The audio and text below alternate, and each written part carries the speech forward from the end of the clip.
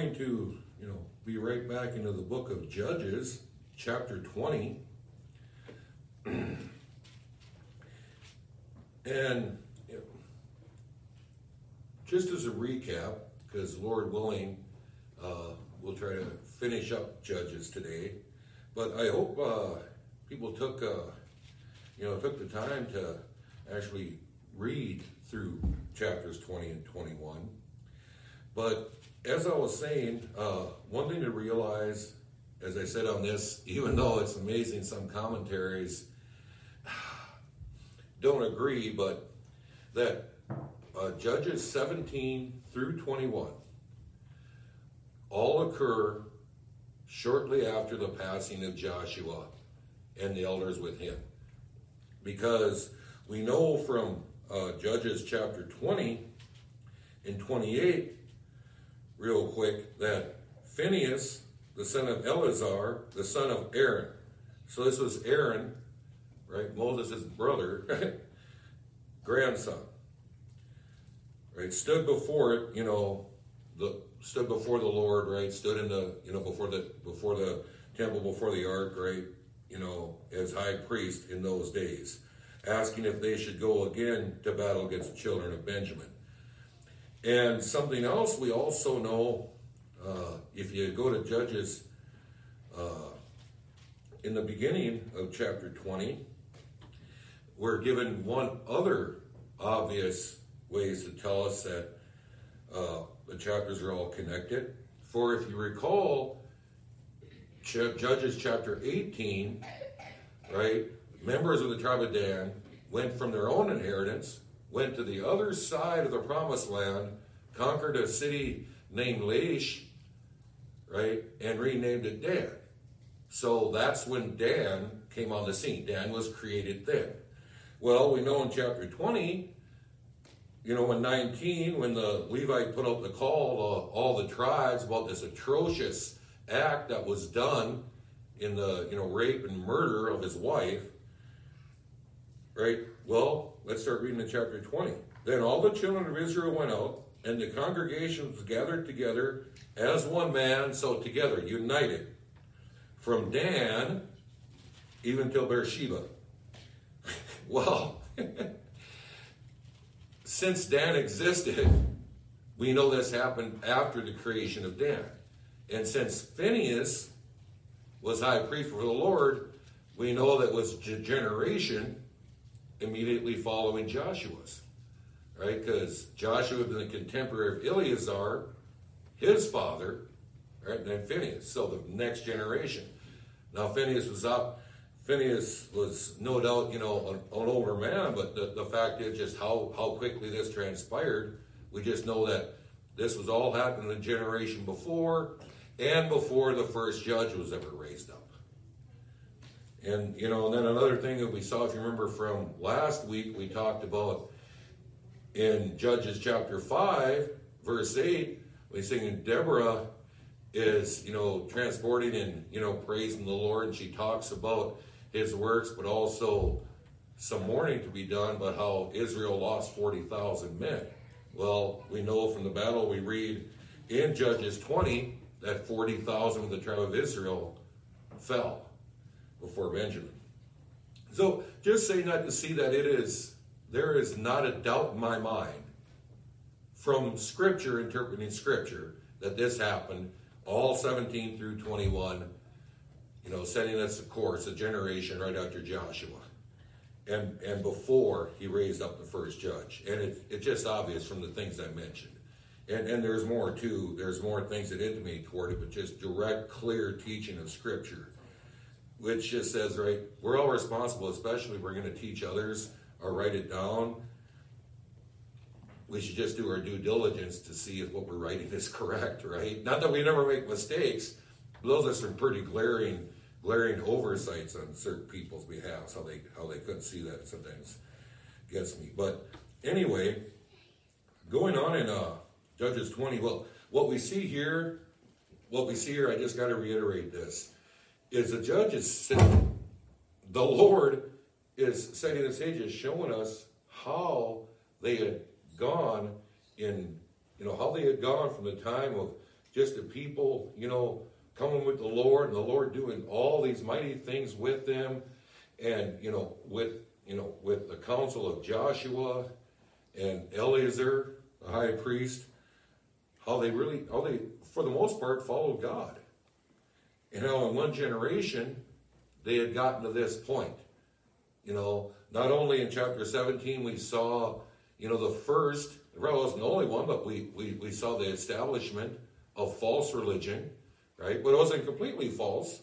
They had just mixed in parts of the true worship of Yahweh along with false worship that they created in their own minds. They probably got it from, the land of Canaan, which, if you remember when we started off, they showed because they hadn't wiped them out, and they intermarried, and they took on them and started practicing some of their ways. So at the start, they started mixing in, and they didn't see a problem with that.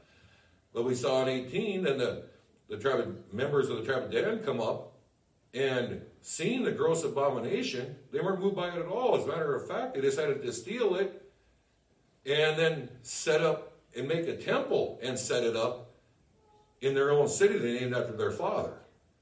So we see all this, gross apostasy happening, this idolatry happening, and they didn't think anything of it. And that leads us into 19 through 21. We saw the social order breakdown, how they had, they were just, as we said, starting in Judges 17:6, right? There was no king, meaning, right, there was no judge, there was no king. They had already forsaken their one true king, right? But there was no one in Israel. Joshua, the recognized leadership had passed away, and they were just doing what was right in their own eyes. But in, Judges 17, we have that set up right there, right? In verse 6, in those days there was no king in Israel, but every man did that which was right in his own eyes. And I want you to keep that in mind as we're talking about, when I'm going to be talking about what transpired in Judges 20 and 21. Need to keep in mind when we're talking about this, they let us know a good way to interpret it. We need to keep in mind the ending of the book, Judges 21:25. In those days, there was no king in Israel. Every man did that which was right in his own eyes. It's like the Lord letting us know when we interpret this right, we should look at it that way, that for the most part, what they were doing, even throughout this whole thing, which was right in their own eyes. They were following the Lord partly, and they were just walking in their own ways partly. And it just created chaos. But where we finished off in Judges 20 last week was right down at, we stopped in verse 21, and that was the second day of fighting between the Israelites and the Benjamites. Because, verse 25, the second day of fighting, 18,000 men died. 22,000 the first day, 18,000 the second day. So 40,000 men of Israel fell by the Benjamites. And one other thing I want to go to this, if you remember how decrepit it was in this time, the people were gathered together for a good cause. Israelites, right? That was gross sin that was committed by the sons of Belial unto this, Levite and his wife, that they had, sexually assaulted her to the point of death. And, in the beginning they had also wanted to commit homosexual acts, which was a grave sin. And so it rightly stirred up the people. And in that they were right. But if you read through that, well, at the same time, right, they go to the Benjamites and they ask them just to turn over the sons of Belial, knowing that the rest of Israel is united against this thing. And they refused to. And instead they decided to go to war against their brethren, though they all numbered 15-1. Talk about arrogance, right? But that they would protect these men who had so grossly, wickedly violated, the law of God. But hence there we are. And so they were in the second day of battle, the end of the second day, and they had lost 40,000 men. And we need to remember this, that even though they inquired of the Lord, if you look in verse 18, right, And the children of Israel rose and went up to the house of God and asked counsel of God and said, which of us shall go up first to the battle against the children of Benjamin? And the Lord said, Judah shall go up first. You notice nothing about, and I will deliver them, or nothing we read in many places of Scripture, just Judah shall go up first. And if you read through there, Judah did go up first, right? 22,000 of them fell. So, and then the second day, go down to verse 23, and the children of Israel went up and wept before the Lord until evening, and asked counsel of the Lord, saying, shall I go up again to battle against the children of Benjamin, my brother? And the Lord said, go up against him. You know, it's interesting how quickly they did. The first time, they just said, who shall go up? Being so convinced of that they were going to go to war against Benjamin and what they were going to do was right, the Lord just answered, Judah shall go up. Then the second time, now kind of a confusion. We got slaughtered that day. Shall we go up, Lord? And the Lord just answers them, go up against him. Go up against Benjamin, right? And they did, and again, they got beaten down to the ground and 18,000 of them fell. Now verse 26. Then all the children of Israel and all the people went up and came into the house of God and wept, and sat there before the Lord, and fasted that day until evening, and offered burnt offerings and peace offerings before the Lord. So also now they're recognizing their own sin. They're recognizing that instead of being all proud and figuring their cause was so right, I figured they were being moved to realize there was something amiss. Because now they were doing what was proper. They're weeping for that, but also weeping for themselves too, and they offered burnt offerings and peace offerings before the Lord. And verse 27, and the children of Israel inquired of the Lord, for the ark of the covenant of God was there in those days. And Phinehas, the son of Eleazar, the son of Aaron, stood before it in those days, saying, shall I yet again go out to battle against the children of Benjamin, my brother, or shall I cease? That was the correct way to approach the Lord. Right? Go up, for tomorrow I will deliver them into thine hand. Right? Then a promise from God, right? Go up tomorrow, and I'll deliver them into thine hand. So now they truly had assurance. They should have done that in the beginning, but we're just showing right there, they're just doing what was right in their own eyes. They were following the law in some respects, and grossly not in others. And we'll read through there, they go up there, and they did. They did defeat Benjamin. The battle went sore against Benjamin. But what I want to do is just drop through 42. Because you read that, the battle's going sore against Benjamin. Benjamin realizes all is lost.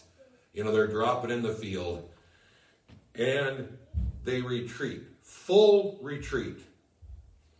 Starting in verse 42. Therefore they turned their backs before the men of Israel, the tribe of Benjamin, unto the way of wilderness.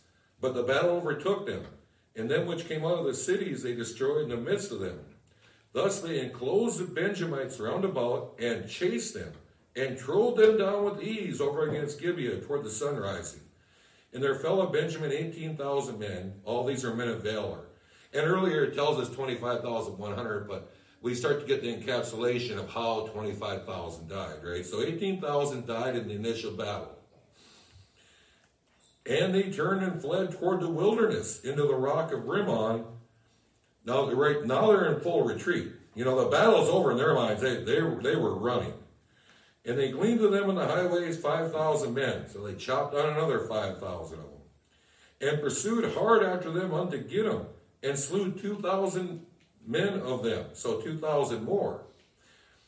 So that all that which fell that day of Benjamin were 25,000 men that drew the sword. All these are men of valor.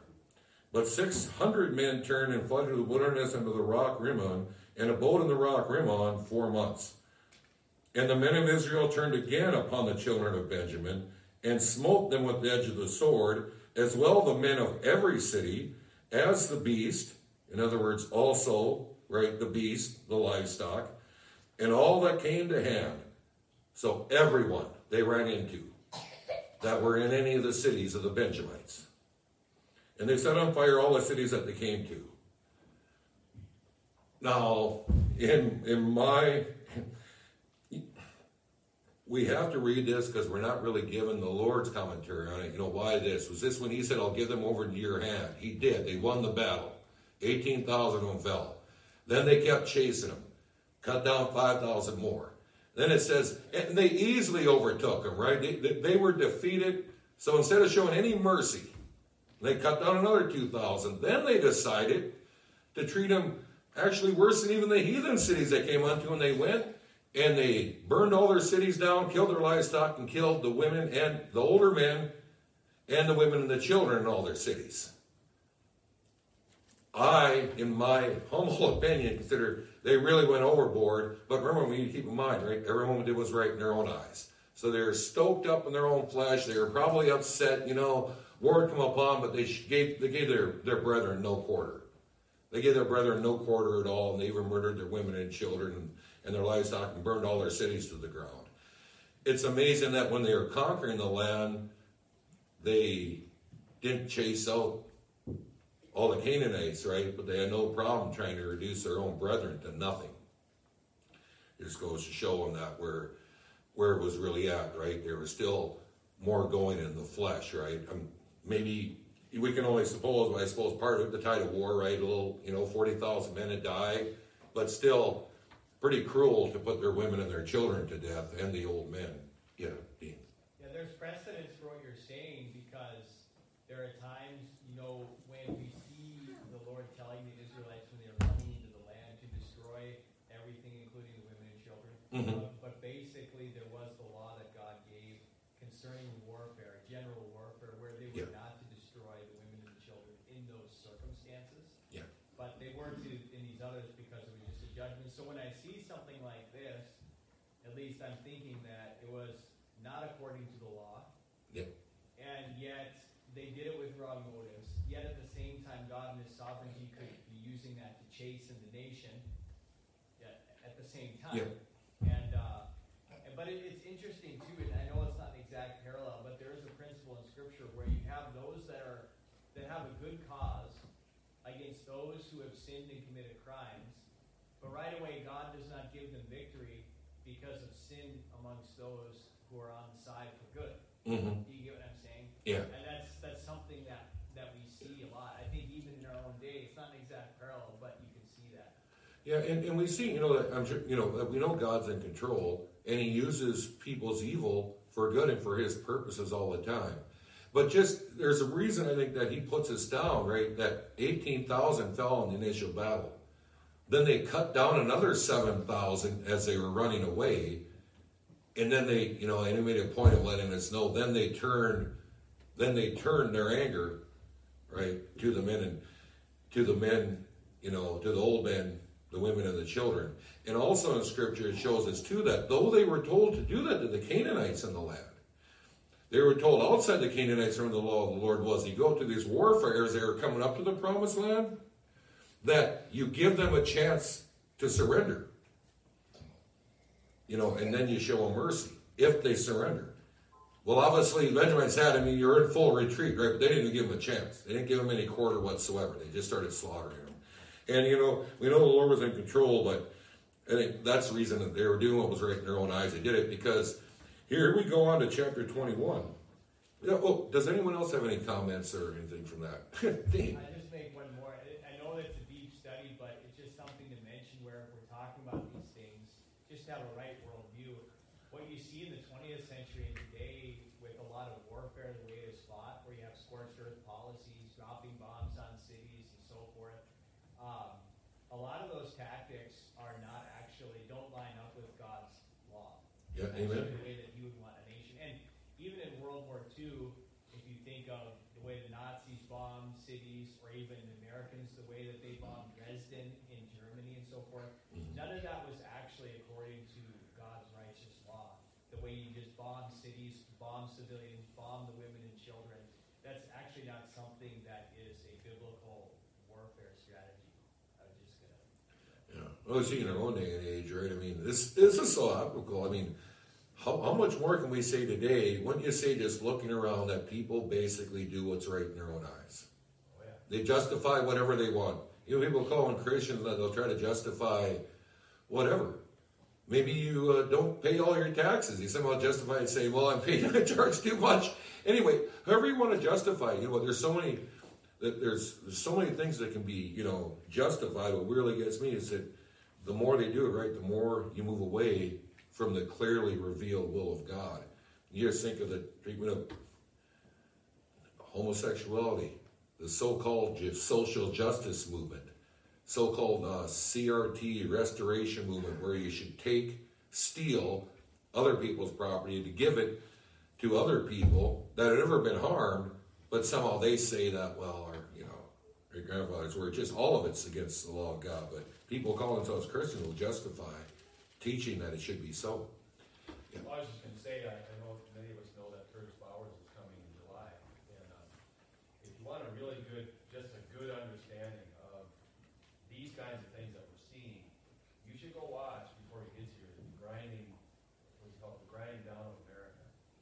Unbelievable how he correlates what you just said, that, he even backs it up into the Democrats and the black people, how they really hate him and what they've done. They use each one of these groups to literally turn away from the law of God and just do what's right in their own eyes. And it's really stunning, just that correlation that he does. So I highly recommend everybody going and watching that. He does a really, really good job of these kinds of things, what you're talking about. Just how they the Marxists, the communists, that's what they do. They just absolutely, they'll use what's the old adage, the useful idiots. They use them and then they dispatch it. Mm-hmm. That's what they do.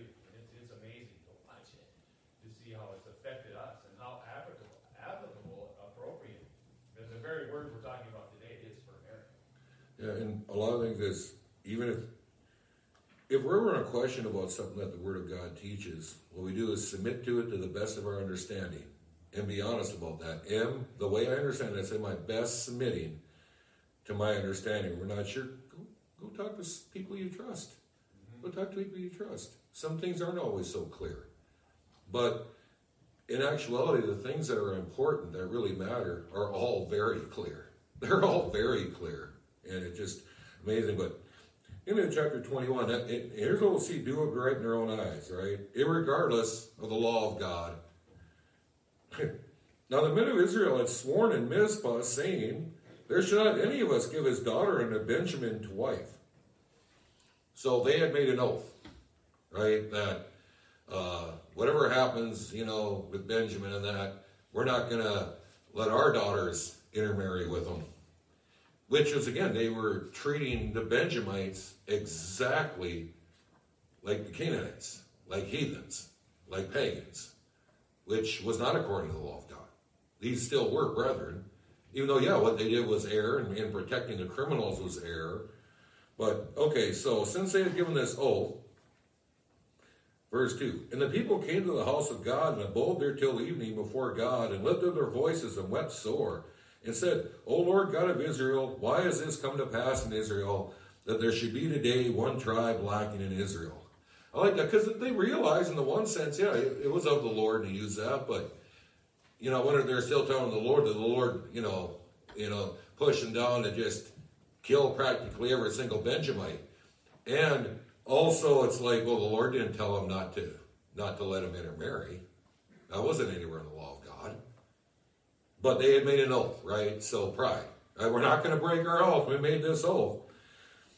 And it doesn't say about, any counsel they received of the Lord. That's just blank. So I'm wondering, because I don't think they did. They just decided they did. They wept sore and, they asked that, but it just goes, why should it be to one day lack in Israel? So verse 4, and it came to pass on the morrow, so the very next day, that the people rose early and built there an altar, and offered burnt offerings and peace offerings.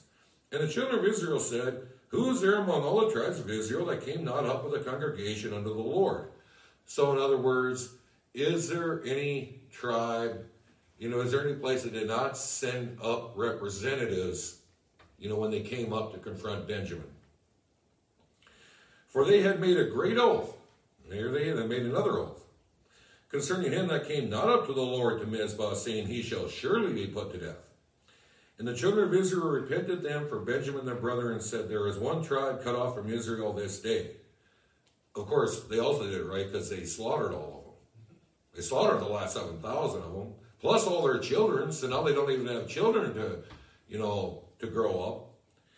How shall we do for wives for them to remain, seeing that we have sworn by the Lord that we will not give them of our daughters to wives? So, it might have been right. Well, why not just repent of that oath? Because that had nothing to do with the law of God. They just gave a rash oath. They just gave rash oaths. Of course, that's what we're told when we give an oath, and that, right? We should think about it really careful. That we shouldn't speak rashly. But they could have repented of that oath. There would have been nothing wrong with finding wives for their remaining brethren. They were in the mode of repentance, but not all the way. And the children of Israel, verse 7, how shall we do for wives for them remain, seeing that we have sworn by the Lord that we will not give them our daughters to wives? Again, where's the going back for counsel on this, right? These were brethren. There's no reason not to have them intermarry with other daughters of the other tribes. And they said, what one is there of the tribes of Israel that came out to Mizpah to the Lord? And behold, there came none to the camp from Jabesh Gilead to the assembly. For the people were numbered, so they obviously took a count or whatever before the battle began or afterwards. And behold, there were none of the inhabitants of Jabesh Gilead there. So, I would say they probably should have sent somebody up, but they didn't. There was no one from this area here. And the congregation sent thither 12,000 men of the valiantest, so, they're some of their best warriors, and commanded them, saying, go and smite the inhabitants of Jabesh Gilead with the edge of the sword. So now that they're mourning over the tribe of Benjamin, right? Well, let's go kill more of our brethren, with the women and the children.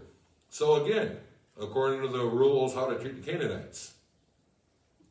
And this is the thing that you shall do. You shall utterly destroy every male and every woman that hath lain by man. And they found among the inhabitants of Jabesh Gilead 400 young virgins that had not known no man by lying with any male. And they brought them out of the camp to Shiloh, which is in the land of Canaan. And so they put the men and the married women, whatever, all to death.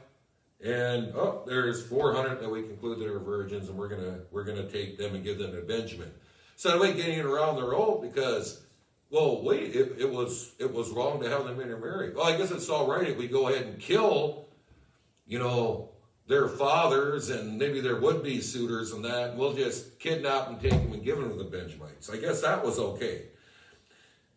And the whole congregation sent some to speak, verse 13, and the whole congregation sent some to speak to the children of Benjamin that were in the rock Rimmon, and to call peaceably unto them. And Benjamin came again at that time, and they gave them wives which they had saved alive of the women of Jabesh Gilead, and yet so they sufficed them not. In other words, right, because there were 600 here in the rocks, and they had 400, so there were still 200, without a wife. And the people repented them for Benjamin, because that the Lord had made a breach in the tribes of Israel. Then the elders of the congregation said, how shall we do for wives for them that remain, seeing the women are destroyed out of Benjamin? Yeah, and who destroyed them? And they said, there must be an inheritance for them that be escaped of Benjamin, that a tribe be not destroyed out of Israel. Howbeit we may not give them wives of our daughters. Again, by what justification? They had made an oath. Right? They could have just repented of that. But for the children of Israel have sworn, saying, cursed be he that giveth a wife to Benjamin. Again, right now, according to the law of God, these are Benjamites. They can marry between their own tribes. Nothing wrong about that. Then they said, behold, there is a feast of the Lord in Shiloh yearly in a place which is on the north side of Bethel, on the east side of the highway that goeth up from Bethel to Shechem, and on the south of Lebonah. Therefore they commanded the children of Benjamin, saying, go and lie in wait in the vineyards. So right, they're going to have this, yearly feast unto the Lord, the celebration, and they're saying, no, just wait. We're going to send women out there, unbeknownst to them. Each of you come out and kidnap one of them. That's going to be your wife. Verse 21, and see and behold, the daughters of Shiloh come out to dance and dances. Then come ye out of the vineyards, and catch you every man his wife of the daughters of Shiloh, and go to the land of Benjamin. And it shall be when their fathers or their brethren come unto us to complain, that we will say unto them, be favorable unto them for our sakes, because we reserve not to each man his wife in the war. For you did not give unto them at this time that you should be guilty.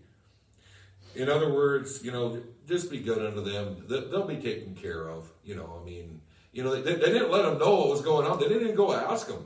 Hey, we notice you have daughters, you have maiden daughters, you like to give them to these obviously Benjamites who were all going to be wealthy because now the entire tribe had practically been wiped out. So the inheritance would be redivided among the 600 remaining people. They used to be pretty well off Benjamites. They wouldn't have a problem, but they didn't consult fathers. They didn't go, they didn't go and try to seek it that way. I mean, you would think that they repented of it, that they could have found 600 women in all the land, in all the tribes of Israel to be willing to marry these 600 Benjamites, but they decided not to do that. They murdered and kidnapped. And, verse 23, and the children of Benjamin did so and took them wives according to their number of them that danced, whom they caught. And they went and returned unto their inheritance, and repaired the cities and dwelt in them. And the children of Israel departed thence at that time, every man to his tribe and to his family.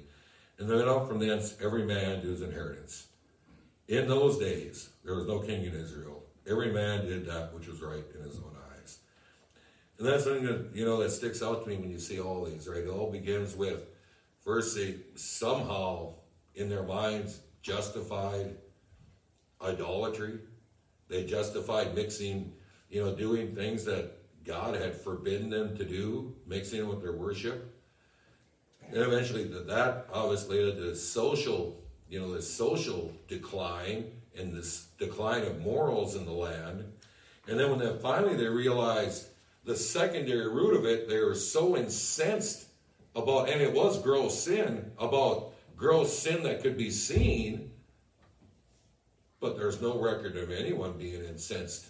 That Dan had already existed. It's surprising, right? No mention of the idolatry going on in the city of Dan, which is actually a greater offense, because we need to remind, right, he's the one true living, holy God, and they had committed abomination and blasphemy before him.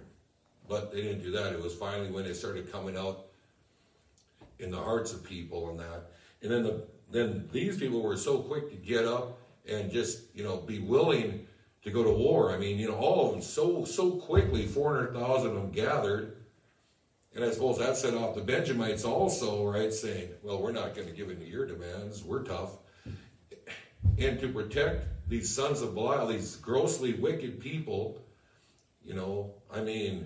which were, guilty of other things of, of gross sexual conduct and gross murder, leading to murder.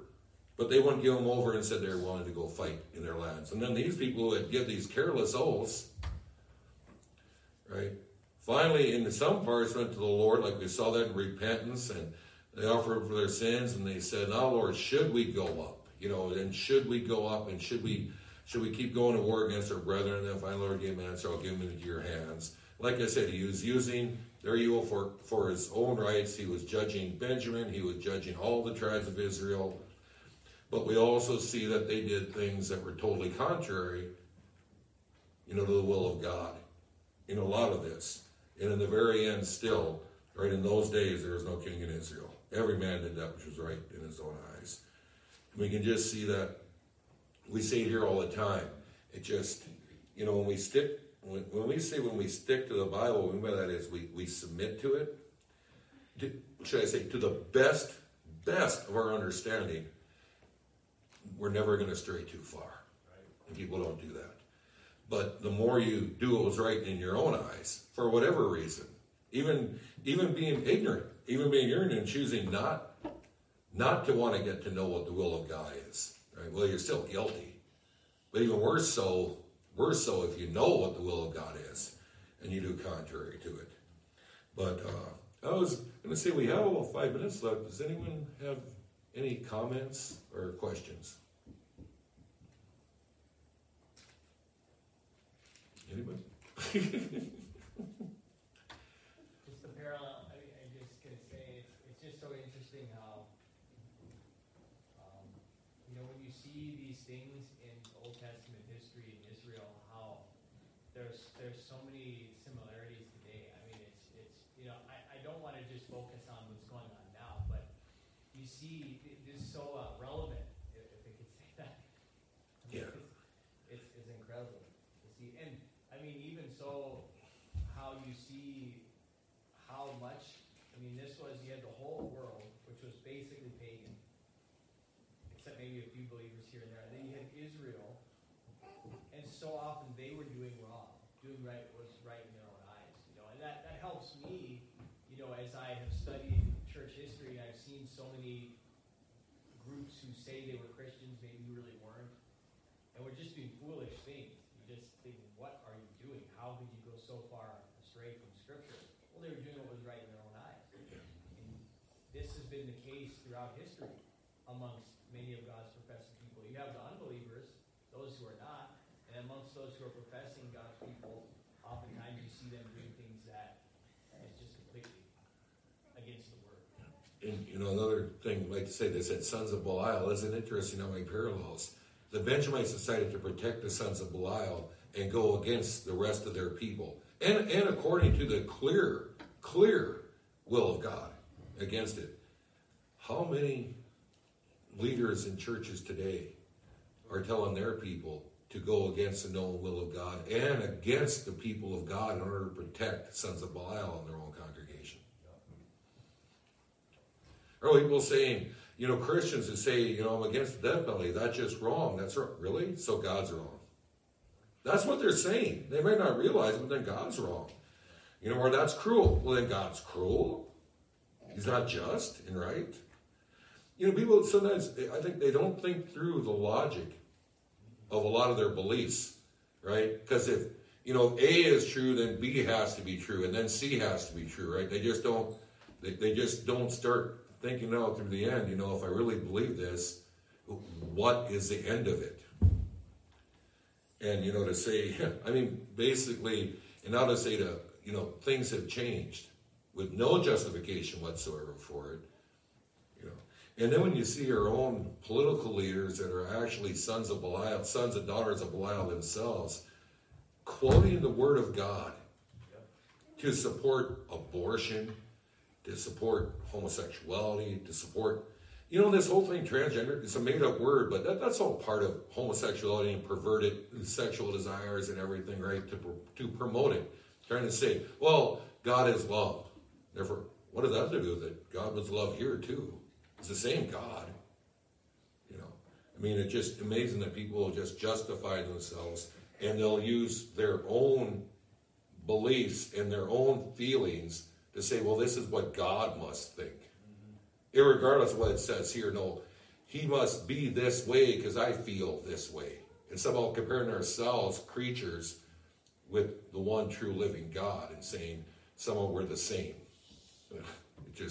It is gross, but it's so imperative today when we see the gross decay of society among us. And for the most part, people just bury their heads in the sand like, what's going on? And when it's just falling apart all around us. Yeah, Keith. I think as you've ended the book of Judges, I think a good principle that, at least for me, I'm thinking you take away is to always ask myself, what am I influenced by, and why do I do what I do, or why do I think the way I think? And it helps me at least understand how important it is to study the Bible and have the way of thinking conform to that. Because if it's not, it's going to be, the way of thinking is going to be according to something that's wrong. Yep. An influence of something that's wrong. There's just no doubt about it. So the less we know the Bible and apply the Bible, the more we're going to do things that are simply wrong. Yep. And think things that are wrong. And the way the Holy Spirit does it, we all say that, the word, right? Be renewed, Romans 12, 1 and 2. First, we make the decision to live rightly before the Lord by His grace and power, and we do that purposefully, and we also purposefully read His Word to have our minds renewed according to His will. And then we become more and more and more God-minded and less worldly minded. As they say, right? And we're feeding our spirit man instead of feeding our fleshly man. But yeah, with that, we're out of time. Keith, would you please close us in a word of prayer? Father God, thank you for this morning, Lord. Thank you that we can gather together to worship and glorify you. God, we pray by your Spirit that you apply your word that was preached to our hearts and minds and give us direction for the future to glorify and honor you in all things. God, we pray for our families, that they be rooted and grounded in the truth. And pray for just opportunities to share your gospel, your light in this world that is so dark. Pray for the rest of the services and the fellowship together. In Jesus' name, amen. Amen. Amen. Thanks, everybody.